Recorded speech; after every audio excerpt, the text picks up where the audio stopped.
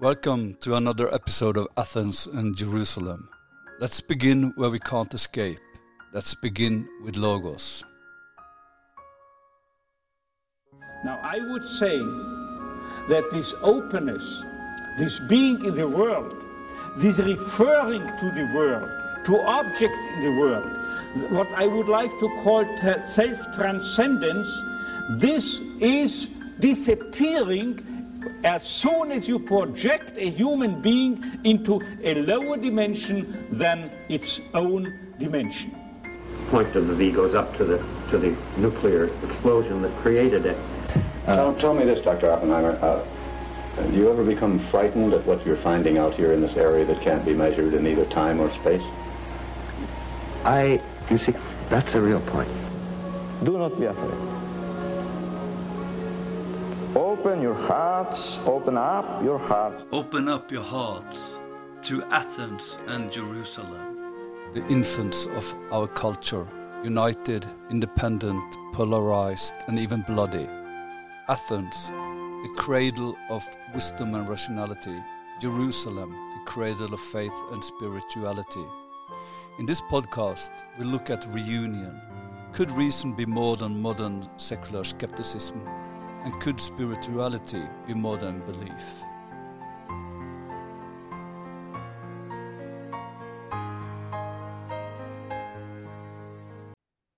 So welcome to another episode of Athens and Jerusalem. Together with me is Stephen and Cameron. And this time I thought we could try to discuss different scientific discoveries and what kind of influence this has had on our ability or the religious position in the world. And I think that the Copernicus revolution might be like a starting point, and what kind of influence this had on different religious positions, especially in Christianity, of course, because that's where this discovery started. So, Stephen, what do you think? That's a great place to start. Maybe we start a little bit earlier and then hit Copernicus, because one thing that no doubt had a major impact at the time of its discovery, we could go back a couple thousand years earlier to one of the first recorded Greek philosophers. Who was it who made the prediction of the eclipses?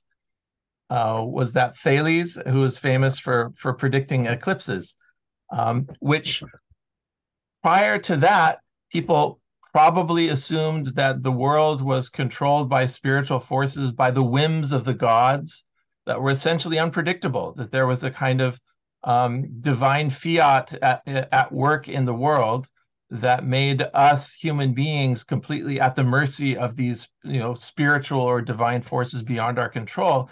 And then you have this fellow coming along who noticed, there's patterns in these natural events that people took to be actions of the gods. We can predict eclipses. And then we have things like the Antikythera mechanism, where the ancient Greeks, took that predictability of eclipses and turned it into mechanisms that you could use to make these predictions, and we don't know what use these sorts of mechanisms were put to, but no doubt they had a profound influence on how people thought about the world.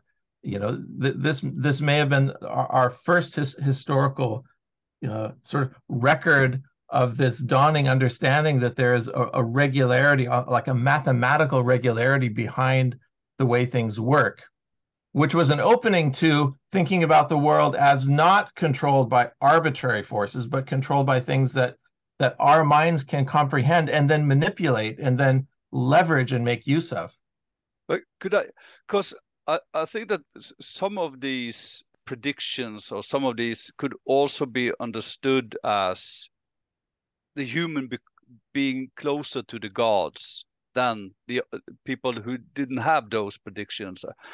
I think in old ancient Egypt, the priest was those who also had the ability to foresee when the Nile was gonna flow or not.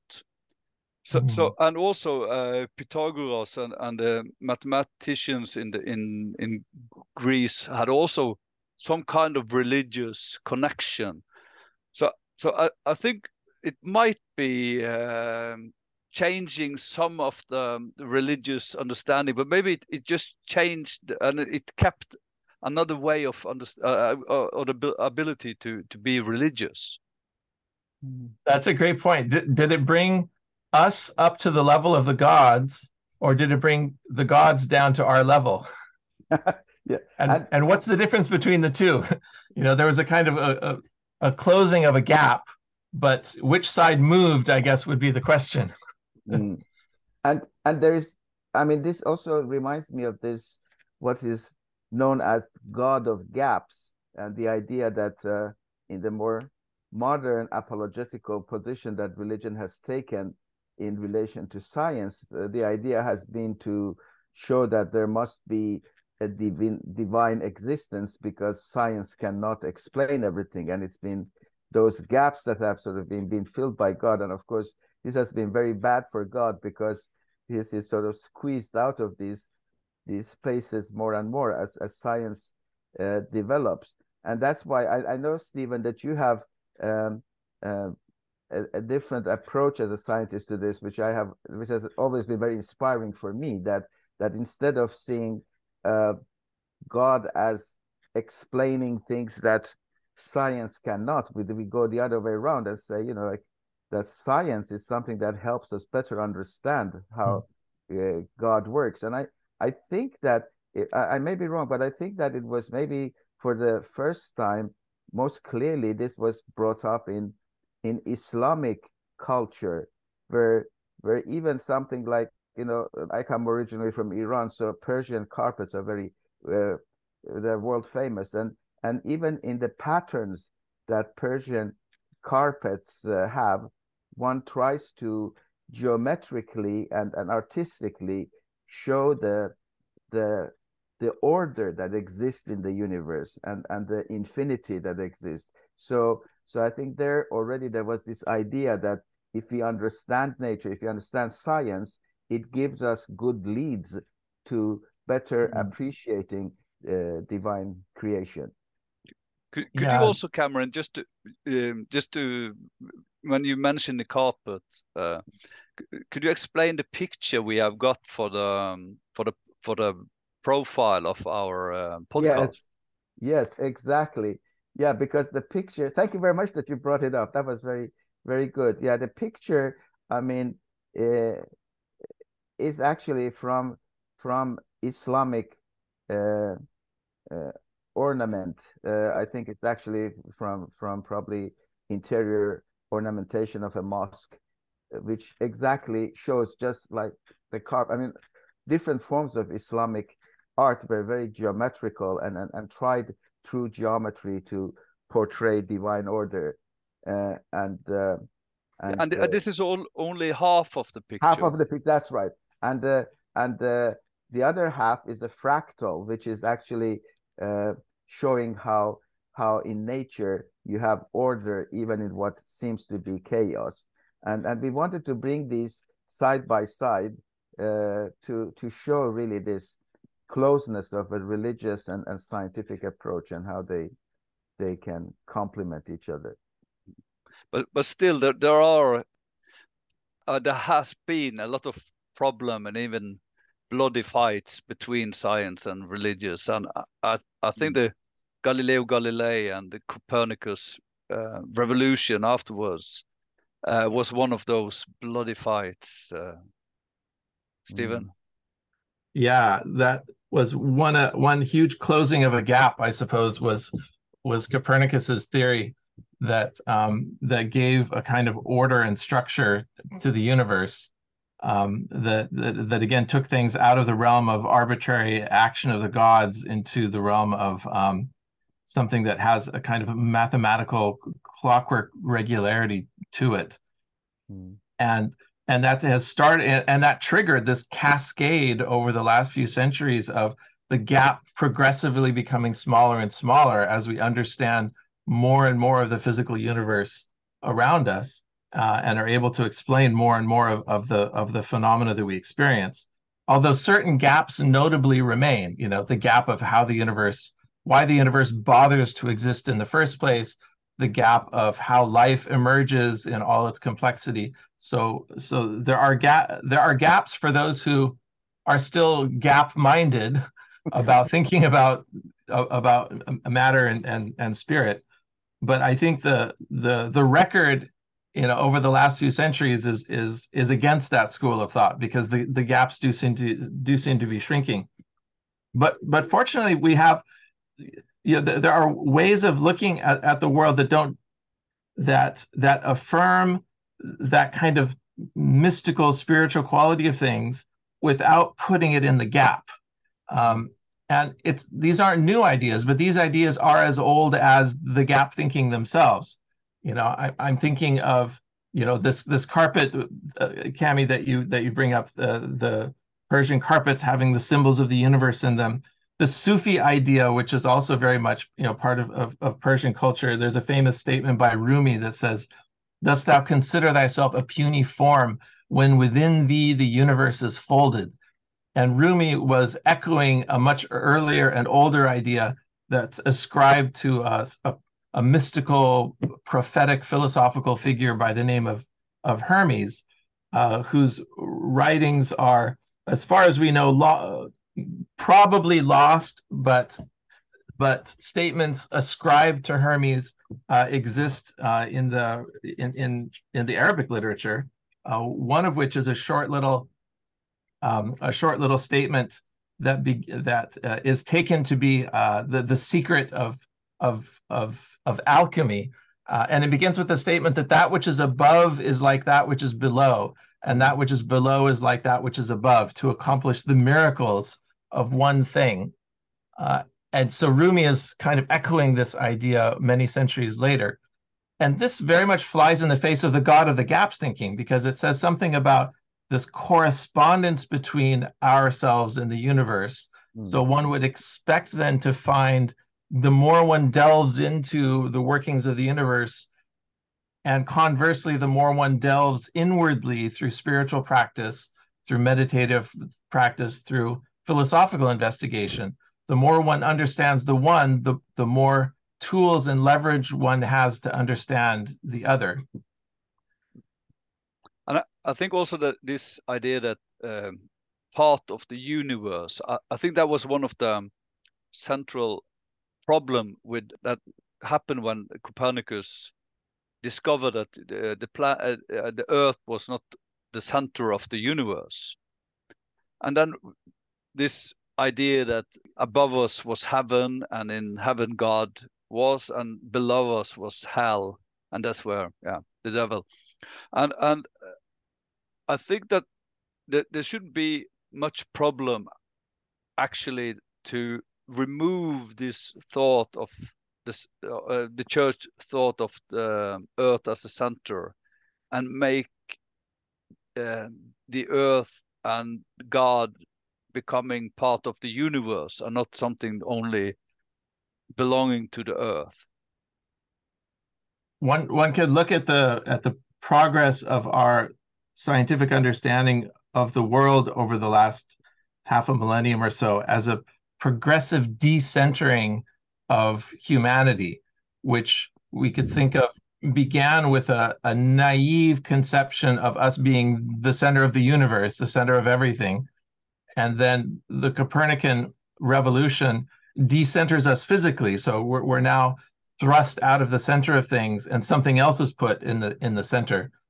And that decentering, continues as we discover that, okay, now the sun isn't the center of things, but maybe the center of our galaxy is the center of the known universe, before we discovered that there were other galaxies. And then suddenly our galaxy is just a mote of dust in a swirling chaos of hundreds of millions of galaxies, and those are just the ones that we can count. So we get physically decentered all the way until we're just a mote of dust suspended in a sunbeam, in Carl Sagan's famous phrase. But that decentering is even more profound than that, because when Charles Darwin finds that that the pathways of the emergence of species also follows a kind of predictive not regularity, because it's very chaotic, but follows a perfectly natural explanation that doesn't require outside teleological forces, humanity gets decentered, I think, even more profoundly, because we're now no longer the center of the universe in terms of purpose. We now become something which is accidental, something which is which we think of as because we're very human centered.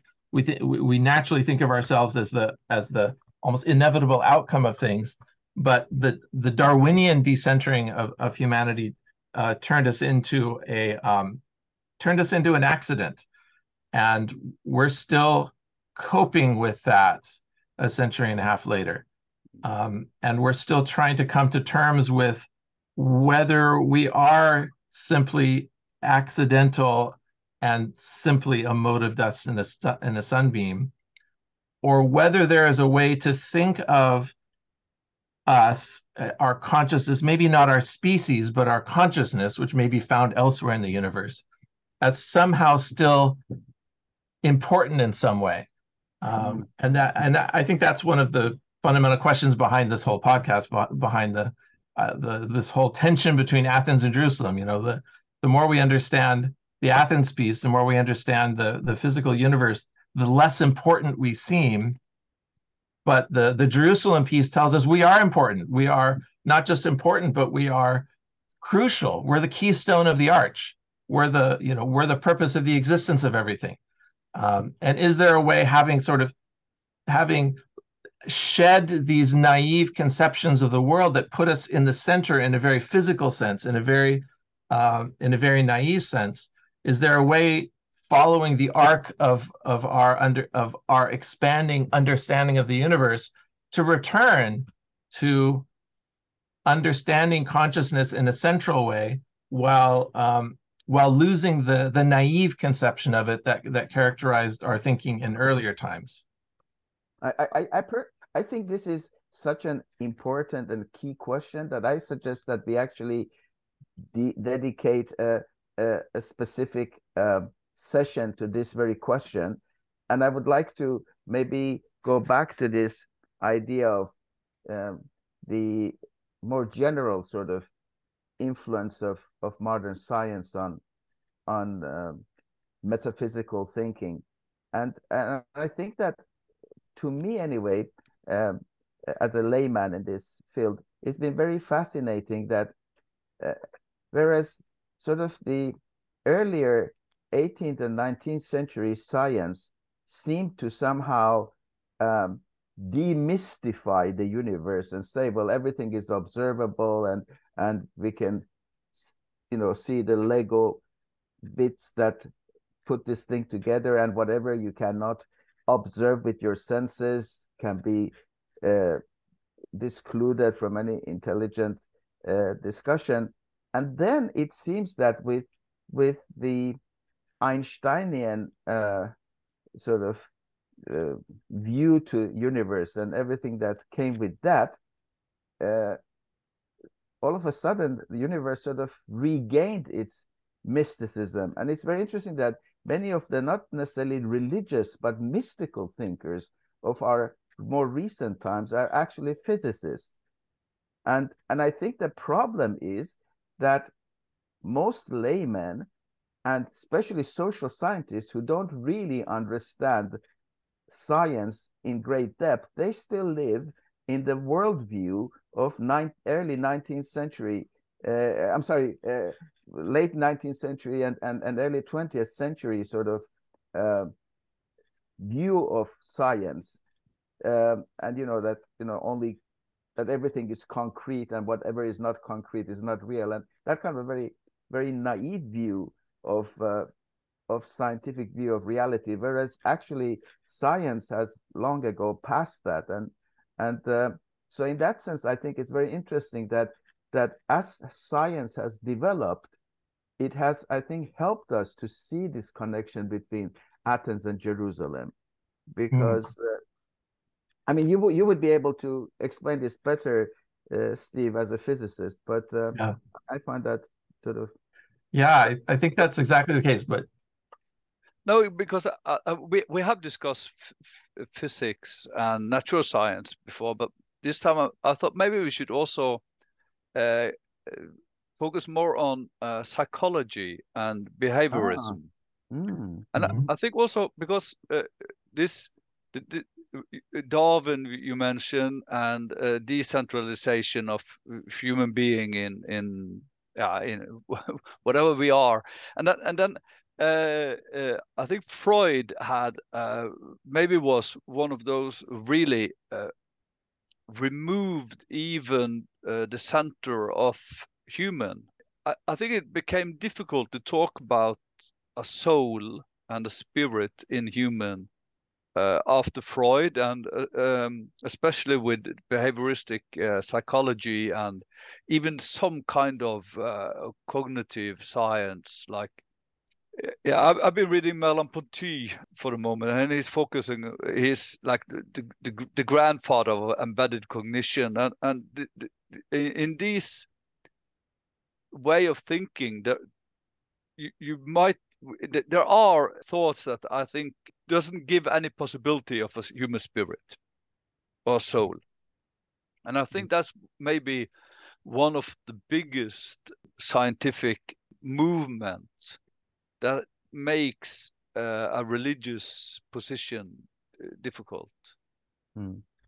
That was a very good point. Especially since I think that what has also happened is that psychology has somehow replaced, I mean, or there has been this tendency for psychology to replace what formerly was understood as spirituality. So psychology is seen as the only sort of other dimension of human beings than our physical being, whereas to me, psychology is quite obviously part of our physical being, because it's something that emanates from our brains, which is of course part of our sort of physical apparatus.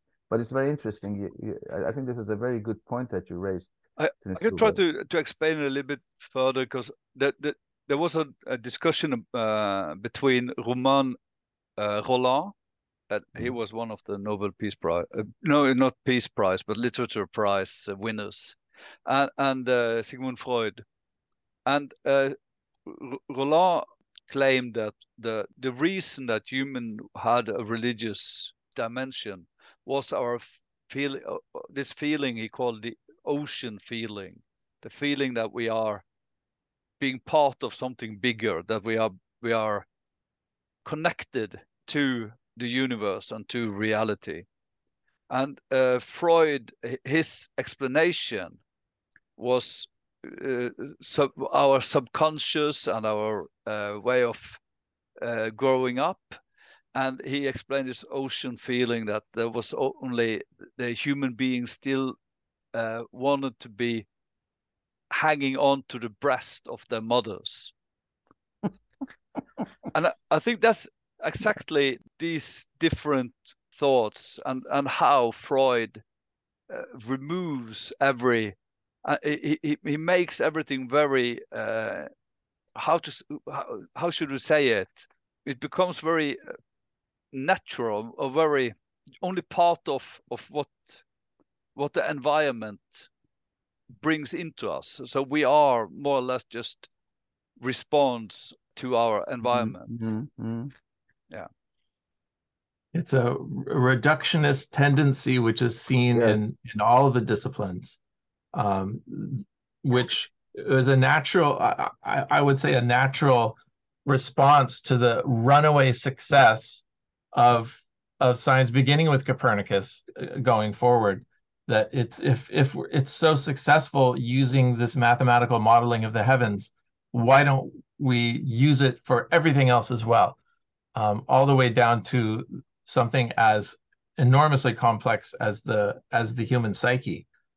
We'd like to, and we still want to do that. There's still a sort of inertia of this clockwork universe, the Newtonian clockwork universe that that people still think of when they think of science, is that it's able to reduce everything to its physical components and explain away all phenomena in terms of those physical components. But even moving away from the physics side of this, something I've been looking at over the past few weeks are these fascinating videos on YouTube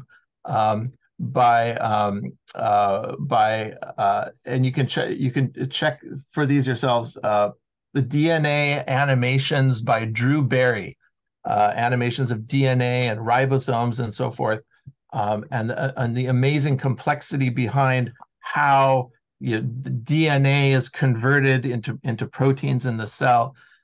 I think this relates in the following way.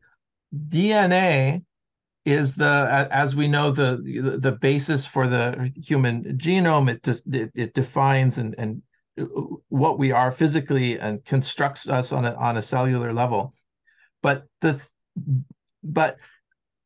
we can't describe what DNA is purely in terms of what it does chemically. In other words, we can't just say that that the explanation of how things work, even on a cellular level, can purely be reduced to the mechanism of DNA having a particular chemical effect in the cell. We have to include the fact that DNA includes information. It codes for amino acids, which then are chained together to produce proteins, and it's the chemical effect of the proteins that work inside the cell that give the sort of all the physical sort of the physical properties that life has. But DNA has this dual property that it acts both chemically. It has a physical presence. It has energy associated with it. It has a solubility. It has all these sorts of physical properties. But in the sequence of base pairs in the DNA, it contains something else. It contains something abstract, something symbolic. The 3 base pairs code for an amino acid, and a bunch of amino acids code for a protein. This is language. This is sort of the origin of language, which is a symbolic thing. It's words strung together to form sentences and paragraphs and a whole story. So even at that level, I mean, not just talking, we could go in the direction of physics and quantum mechanics and so forth to get to consciousness and try to recenter consciousness, having been decentered through this, centuries-long process. But I think just the discovery of the chemical properties of DNA, looking biologically, there's a kind of inevitability that one cannot describe the world solely in terms of the physics and the chemistry. Information comes in. What is that information? How does information sort of emerge in the evolution of things? There seems to be a kind of mystery there that we haven't yet fully understood. And somewhere there, I'm convinced lies a key to recovering the importance and centrality of consciousness. I know that's a big leap, but yeah. I think that the same I would say about cognitive science. They really try to understand everything of what's going on in the brain, and nowadays they say that when we get stimuli from outside, there is some kind of global ignition going on throughout the whole brain, emotional, logical, motorical, all these centers, ethical centers. They are, or maybe we couldn't even call it a center, but it's global. But still, there are no sign of who is editing it, who is the editor of what of those signals that we are actually. Yeah, how is it possible for babies to edit the signals of noise that goes into the brain and make them able to understand the patterns in the noise that makes it into words that they are able to understand and to read and to Yeah, that's really fascinating. And I agree that I think this issue of consciousness becomes a key issue, and perhaps here, of course, the classical question of mind and brain. But I would like to also, I'm sure you're familiar with the work of Sam Harris, and he's an interesting figure because he's a sworn atheist, but more recently he has studied, even through personal experience, this kind of meditative approach of consciousness and sort of mystical, I would say, levels of consciousness, which are not irrational, but I would say they're supra-rational. And he has come to the conclusion, although he says it has nothing to do with religion or God, but that human beings have this ability of being conscious of and experienced meaningfully something which is not cannot be just reduced to rational and logical reasoning, the way that we see the brain working as that kind of a machine. So I think that's also fascinating. We have discussed different dimension in human beings before in this podcast, and I think interpretation of Plato, we often say that the leader in human action should be rationality or logical thinking. But what you try to say, Cameron, if I understand you correctly, is that there might be a different dimension, a more super rational dimension that maybe is more like the editor or the what is really the human soul. Exactly. The human soul or the human mind, which to me are almost synonymous, because I mean, I think that one way, I mean, one analogy that one could use is to think of the brain as the computer and the mind or the soul as the programmer. Now, obviously, a programmer needs a computer in order to be able to, show his skills and to actually implement the knowledge that he has.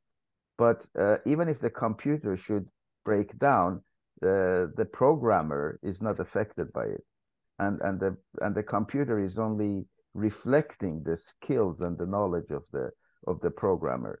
And I think in this way we could maybe think that the brain is a vehicle that manifests the powers of human soul and mind, but essentially our thinking, our awareness, our consciousness, and even, for instance, something that we call love, are more than just electrical or chemical reactions in part of our body that we call the brain. This division of our brains into hardware and software, it seems like a really good analogy, because I mean, again, going to like DNA, it seems like DNA is both hardware and software, and that's so we see that at various levels in the world.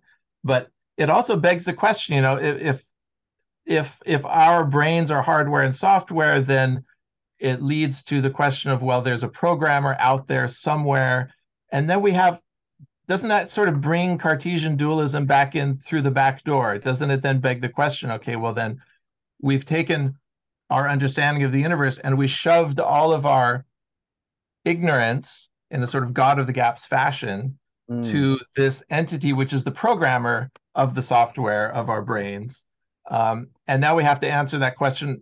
All the questions that we thought we were answering about the universe have now been sort of pushed one level back, and we really have to start asking, well, then where does the programmer come from? What is, and how does it come to be in charge of the software, and so forth? Maybe dualism ain't that bad. I mean, I know that we because we might discuss what is actually the dualism. What is those different dimension in human, and I think also I think in when I meet people today, I think there's too many of them believe that when there are some problems, it's always outside of ourselves, and it's always something in the environment or whatever. And in me, I often think that I got more of the problems inside, and that there are some kind of dialectical discussions or polarized experience. And I think those dualities are really existing in us, in our way of being. Sorry. Yeah, I mean, I think that duality can mean two things. It can mean that there are simply that there are different levels or dimensions of phenomena, which I think as such is not polarizing, because I think this whole theme of Athens and Jerusalem actually refers to a duality which we are trying to find ways of bringing together so that there would be like two different approaches that are complementary, but we cannot say that there aren't different approaches. And I think the same way, like the mind and the brain could be seen as dualistic, but not necessarily dichotomous in the sense that they are somehow against each other or excluding each other, but rather completing each other. I don't know how you would whether you would buy that, Steve. Yeah, maybe we can think of dualism as a very useful heuristic. It's a very useful way of navigating the world, and the world really is divided at some level. It really is mind and matter. There really is hardware and software. I mean, DNA really is both a chemical and an information carrying object. So dualism is not just a figment of our imagination. At the same time, when we seek to sort of the ultimate explanations of things, which maybe I don't know, the kind of investigation that not everyone has to do. I mean, it's something that privileged people who have the time and the to ask these sorts of questions want to know, well, what is the ultimate explanation? That's where the current explanation that the scientific project offers us is that everything ultimately reduces to this one thing, which is matter and mechanism and kind of the deterministic laws of physics. And another direction we could go is to see mind and matter and the dualism which is manifest in the world as reducible to something else, not reducible to mechanism and inert matter, but reducible to something which is more of a mutuality of consciousness and matter emerging simultaneously. And this is where one can't not at least reference the 20th century developments in quantum mechanics, which I think suggest precisely this, that there's a mutuality of what we could call matter and information, or spirit and body, or pick your dualistic phrases, but that both somehow kind of emerge together, because in the end, isn't it more satisfying to posit a single origin for things than two separate origins for things? Absolutely. And I think, and I was very good that you take up this point of origin, because I think it's not so much obviously, well, not obviously, but anyway, I think that we could well think that the universe is actually a sort of a unified phenomenon where there is essential unity and it's definitely an origin of things. But I think this duality is more on the level of the, so to say, the manifestation of that original power or impulse or whatever, and maybe it's a little bit like, you know, the phenomenon of light, that we have, you know, we have light that can be seen as a spectrum of different colors, but that then in the end, when they come together, there is only really just light, and as you said, the spectrum is a heuristic device more than anything else. We could also invoke the wisdom of the Far East in the opening verses of the Tao Te Ching. You know, that there's a kind of a oneness that precedes everything, and from the one emerges the two, and then from the two emerges all things. And so you have both the idea of primal unity, but also the idea of a almost primal duality of things, of course, represented in the yin yang symbol that everyone is familiar with. And then the interaction of the polarity of that duality then gives rise to all things.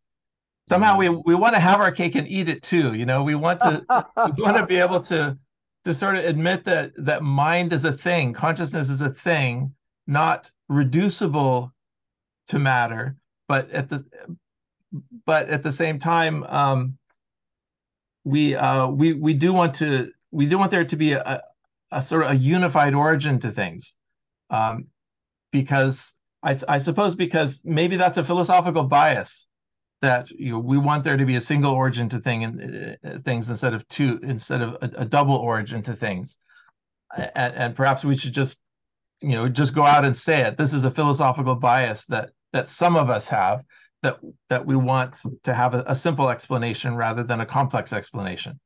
Given that the universe is complex, why should that philosophical bias necessarily be true? Having said that, I'm still firmly in the camp that there ought to be a single origin to things, but we should at least put on the table that there are other ways of thinking about it.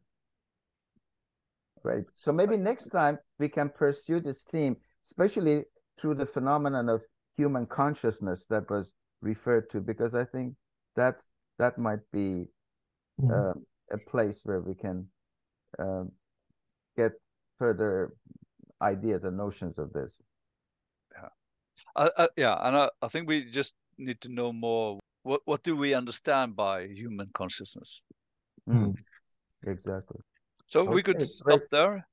Just a question, because just for the listener, for us also, is it legal? Is it normal to talk about the soul? Do people nowadays say that they have a soul, or is it something that belongs to history?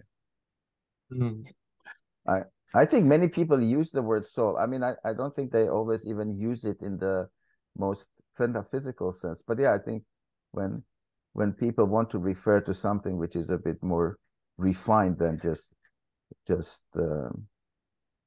cognitive or calculated behavior, they talk about the soul. It's nice to hear, Cameron. Even in Sweden. Even in Sweden more and more. Yeah. I think soul is much easier for people to accept than God and religion. So yeah. So that's why we might go for human. I think that's why it's actually very fruitful if we focus on things like human consciousness, or even terms like soul and mind, to find our way forward to those. Yeah, agree. So then we end this session, and then we see you again later. Yes. Yeah. Thank you so much. Thank you. Thank you. You have been listening to Athens and Jerusalem, created by Cameron Namdar, Stephen Phelps, and Knut Ove Essay. Nora Juli's technical support. Music is pieces of Edvard Grieg's Morning Mood. The voices in the intro are Viktor Frankl, interview with Robert Oppenheimer, and Pope John Paul II. Thank you for listening, and please check out another episode.